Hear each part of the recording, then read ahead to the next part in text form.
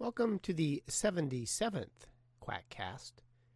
Before we get to the meat of the matter, I'd like to quote Mr. Deity and say thank you to all of you who voted for the Quackcast. I got Best Health and Fitness Podcast for the third year in a row. Go me. But actually, it's you guys. Again, thank you. Copyright, Mr. Deity. Probably not. This particular Quackcast is called Alternative Vaccination Schedules. Evidently, the 7 billionth human being was born on October 31st. Happy birthday and welcome to the Earth. If you are unfortunate enough to be born in the developing country or an affluent California family, you may never receive your vaccinations and have the opportunity to join one of the 4,320,000 who die every year of vaccine-preventable diseases, or VPDs. And if you are doubly unlucky, you may be exposed to the illness from an unvaccinated friend, family, or healthcare worker before you get your vaccines and join the ranks of the onlys. The onlys are those who die of vaccine-preventable diseases and are often mentioned in the anti-vaccine literature in a sentence like, vaccine-preventable disease X is a mild illness in most children and only kills Y% of the cases. As I have mentioned many times before, most of the anti-vaccine wackaloons do not care for whom the bell tolls. Now, I am no good at statistics. I took and dropped statistics at least 4 times in college. Once they got past the bell-shaped curve, it was one big, incomprehensible, huh? Part of the problem with statistical concepts, such as risks, both relative and absolute, is it is impossible to get a feel for what they represent. For me, it is like metric measurements. I know what an 8-mile hike represents. I'm not so certain I know what an 8-kilometer hike would do to me. Same with centigrade and liters. I have been unable to internalize what metric means in my day-to-day existence. Some statistics I have to accept with no real feeling as to their magnitude. The estimated 4.3 million deaths from vaccine-preventable illness, that's a number I can't wrap my head around. It translates to about 11,000 people a day, or the population of my hometown, Portland, dying every month. I still can't imagine that volume of death. In 30 years, I have seen exactly 1 death from a vaccine-preventable disease, a pregnant female who developed chickenpox and its resultant pneumonia.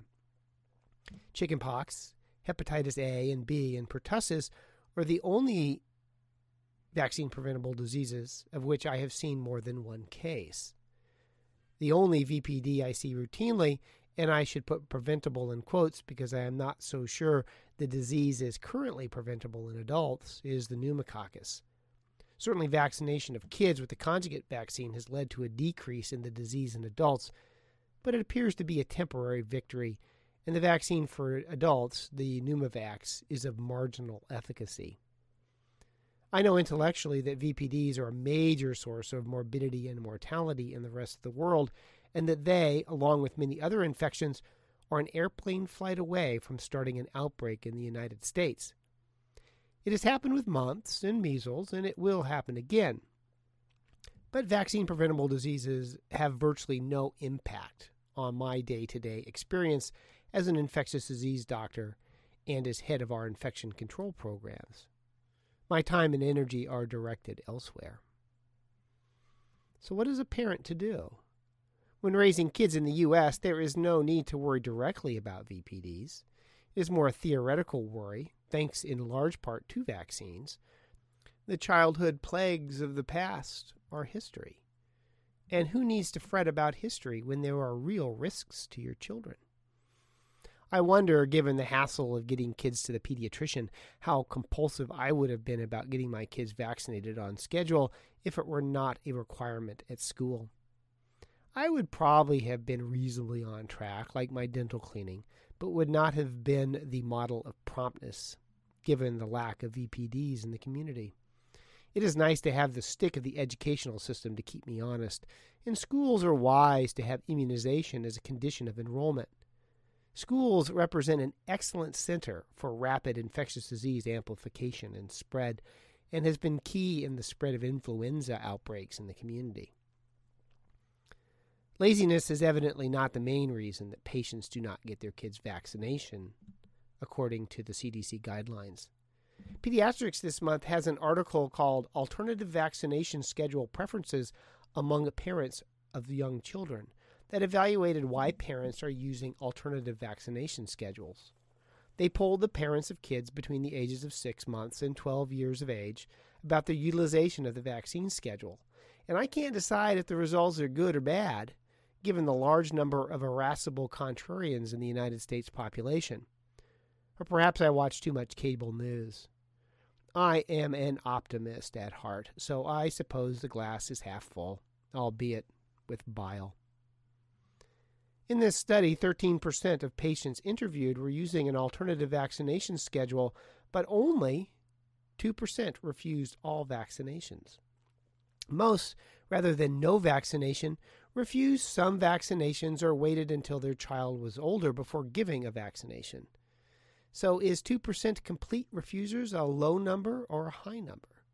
Does 13% qualify an only? Or is 87% of vaccination great? Well, no.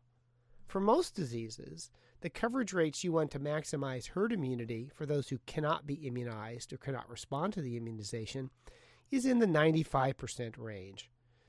So 87% is not cutting it. I always emphasize for the house staff that the first word in my medical subspecialty is infectious. In the old days, it used to be called communicable diseases. Now it's called infectious diseases. Not kind of infectious diseases or sort of infectious diseases. These are infectious. These beasts have evolved to rapidly jump from person to person, and it takes very little exposure for vaccine-preventable illnesses to cut loose in populations.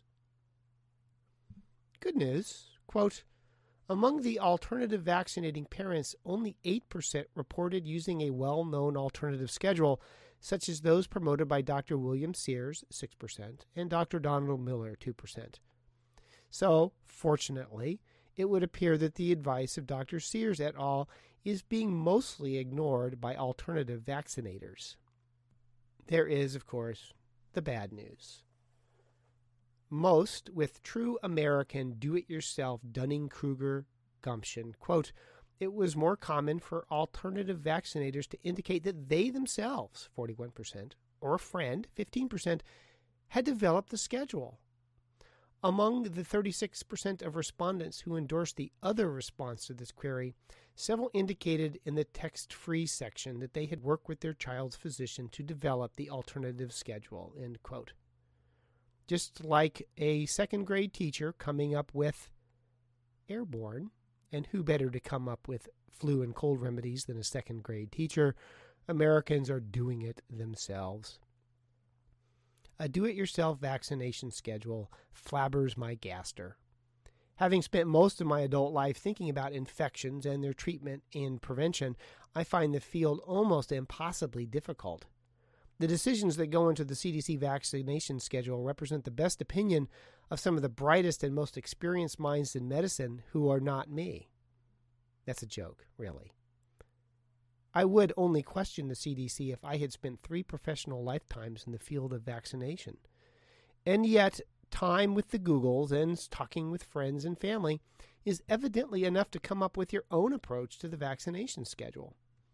I am glad they are sticking with vaccination and not coming up with the appropriate time to do an appendectomy or how to fly my airplane. I have asked this in the past, but what is it about medicine that people think they know better with no experience and little education? It is my field of expertise, and I am more often than not uncertain if I know better. It would appear that physicians may be a bigger problem. Codependent is the term, I think. While 8% had to change providers because they wanted to use an alternative schedule, quote, 30% of the patient's doctors seemed hesitant to go along with their vaccination preferences, but still agreed to do so. 40% indicated that their child doctors seemed supportive of their vaccination preferences, and 22% indicated that their child's doctor had been the one to suggest using an alternative vaccination schedule. Of the 2,064 respondents, 59, 22% of 13%, found a physician who recommended an alternative schedule. We do not know if that is a bias. Patients know the dirty little secret about their doctor when choosing them for their child, that they didn't support the standard vaccination schedule, or the number of docs promoting potentially dangerous vaccination schedules is much higher than I would have thought. Still, that is almost 3% of doctors who are, well, wackaloons. 3% is not an only. 3% is appalling. Would you want 3% of your surgeons to have a severe shake or 3% of your pilots to have narcolepsy? There's a recent study that the national meetings that showed that new graduates of residency programs are much less likely than older doctors to consider vaccines to be both safe and effective. So I don't think they're doing a very good job of teaching primary care doctors in residency programs. It is also interesting to see what vaccine the patients elected not to give their kids or to delay in giving. They were more likely not to give vaccines for influenza or varicella or rotavirus, and more likely to give their kids vaccines for polio, diphtheria, tetanus, pertussis, and Haemophilus. The measles, mumps, rubella was in the 26% range of people who refused this vaccine, and 54% delayed that vaccine. It reminds me of the Eisenberg article in the New England Journal of Medicine, where it was purported that 35% of Americans use alternative medicine. When you look at the data, it is only by using an extremely broad definition of unconventional medicine, including relaxation techniques in commercial weight loss programs, could the 1 in 3 statistic be reached. Real wackaloon therapies like homeopathy and energy therapies were in the 1% range. I found the table of unconventional medicine use that is continually favorably spun by those who promote alternative medicine not that worrisome. Americans are not as gullible as most scam proponents would wish. I try and keep that in mind when I watch the presidential debates. Repeat after me. Americans are not that gullible. Americans are not that gullible. Even though AOA, Jenny McCarthy, and others have worked hard to spread fear about vaccinations and have gladly taken credit for that fear, it appears that the message is not as effective as you might wish. The list is very arguably reassuring. As far as disease severity is concerned, the list is roughly in order of morbidity and mortality risks for kids. If I were forced to rank vaccines in the order I would give them up, that is about the order I would do it. I would give up the flu vaccine first and polio and pertussis last. Although it is akin to deciding in what order I would like my organs removed, I would just soon keep them all, thank you very much. However, a glass 6 to 86% empty is still not full. Herd immunity and group benefits are, I know, a poor reason to recommend vaccinations. Presidential politics reminds me that there is always a strong screw you sentiment in the United States. I only saw it on The Daily Show, but I think Ron Paul being asked if he would let an uninsured trauma patient just die because of lack of insurance to be the archetype of that attitude. Being your brother's keeper is low on the U.S. list of things to do, and if my child's lack of vaccination leads to someone else's illness and death, so be it.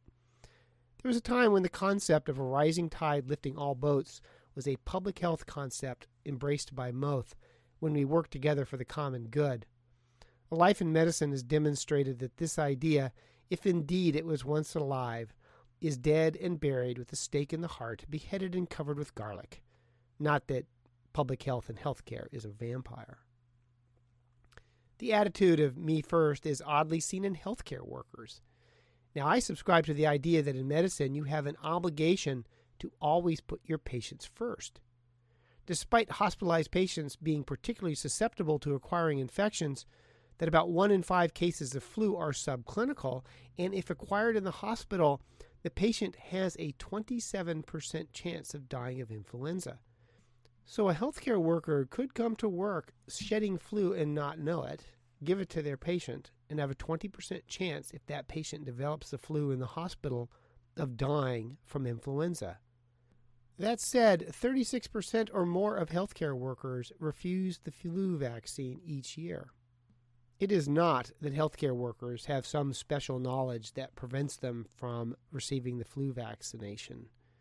They give the same old dumbass reasons every year. Still, even small decreases in vaccination rates have disproportionate adverse consequences. For example, a 1% increase in the proportion of school-aged children who are under-immunized leads to a risk of pertussis infection amongst the fully vaccinated children to double.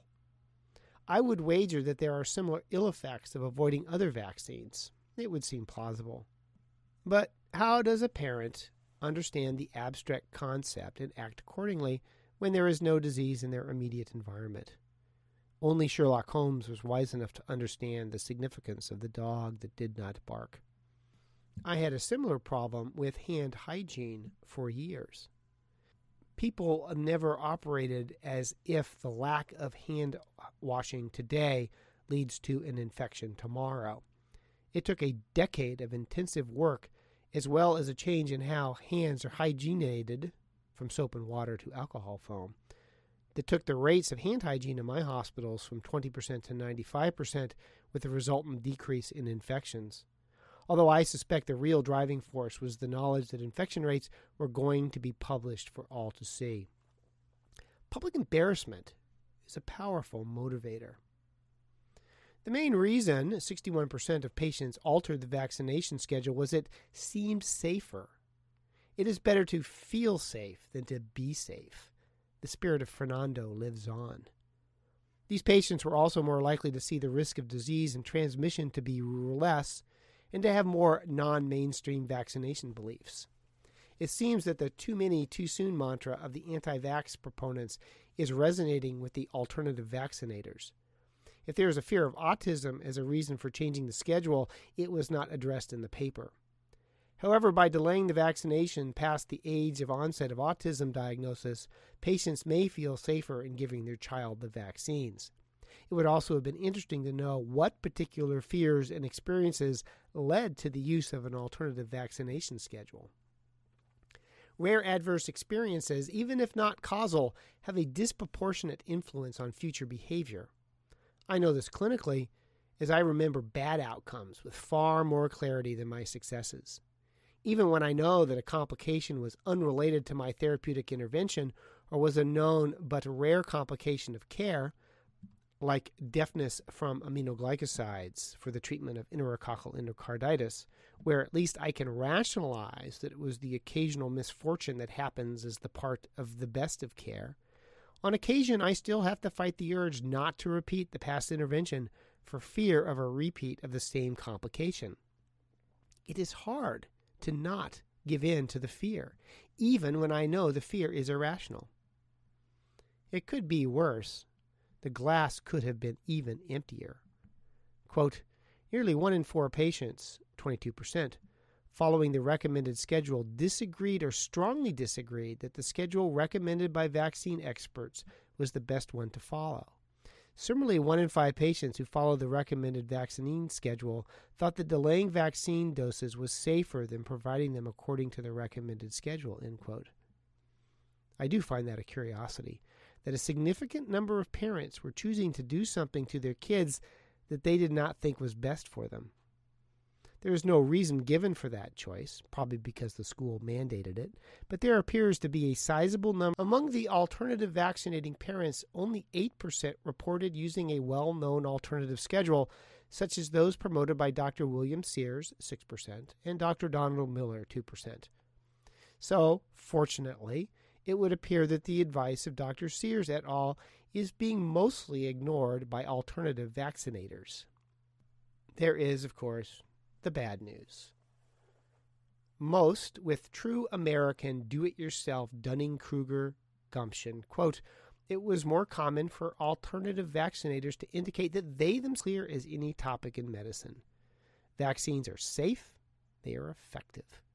They are the best bet for keeping your child and your community healthy, and it's to get vaccinated and to do it on schedule. There are people who see the issue differently, and, as often the case, the reasons are more subtle and complicated than one would expect. And there is still much to be understood as to why people are airborne, and who better to come up with flu and cold remedies than a second-grade teacher? Americans are doing it themselves. A do-it-yourself vaccination schedule, sciencebased-medicine.org site. Otherwise, I will see you next time for the 78th Quackcast.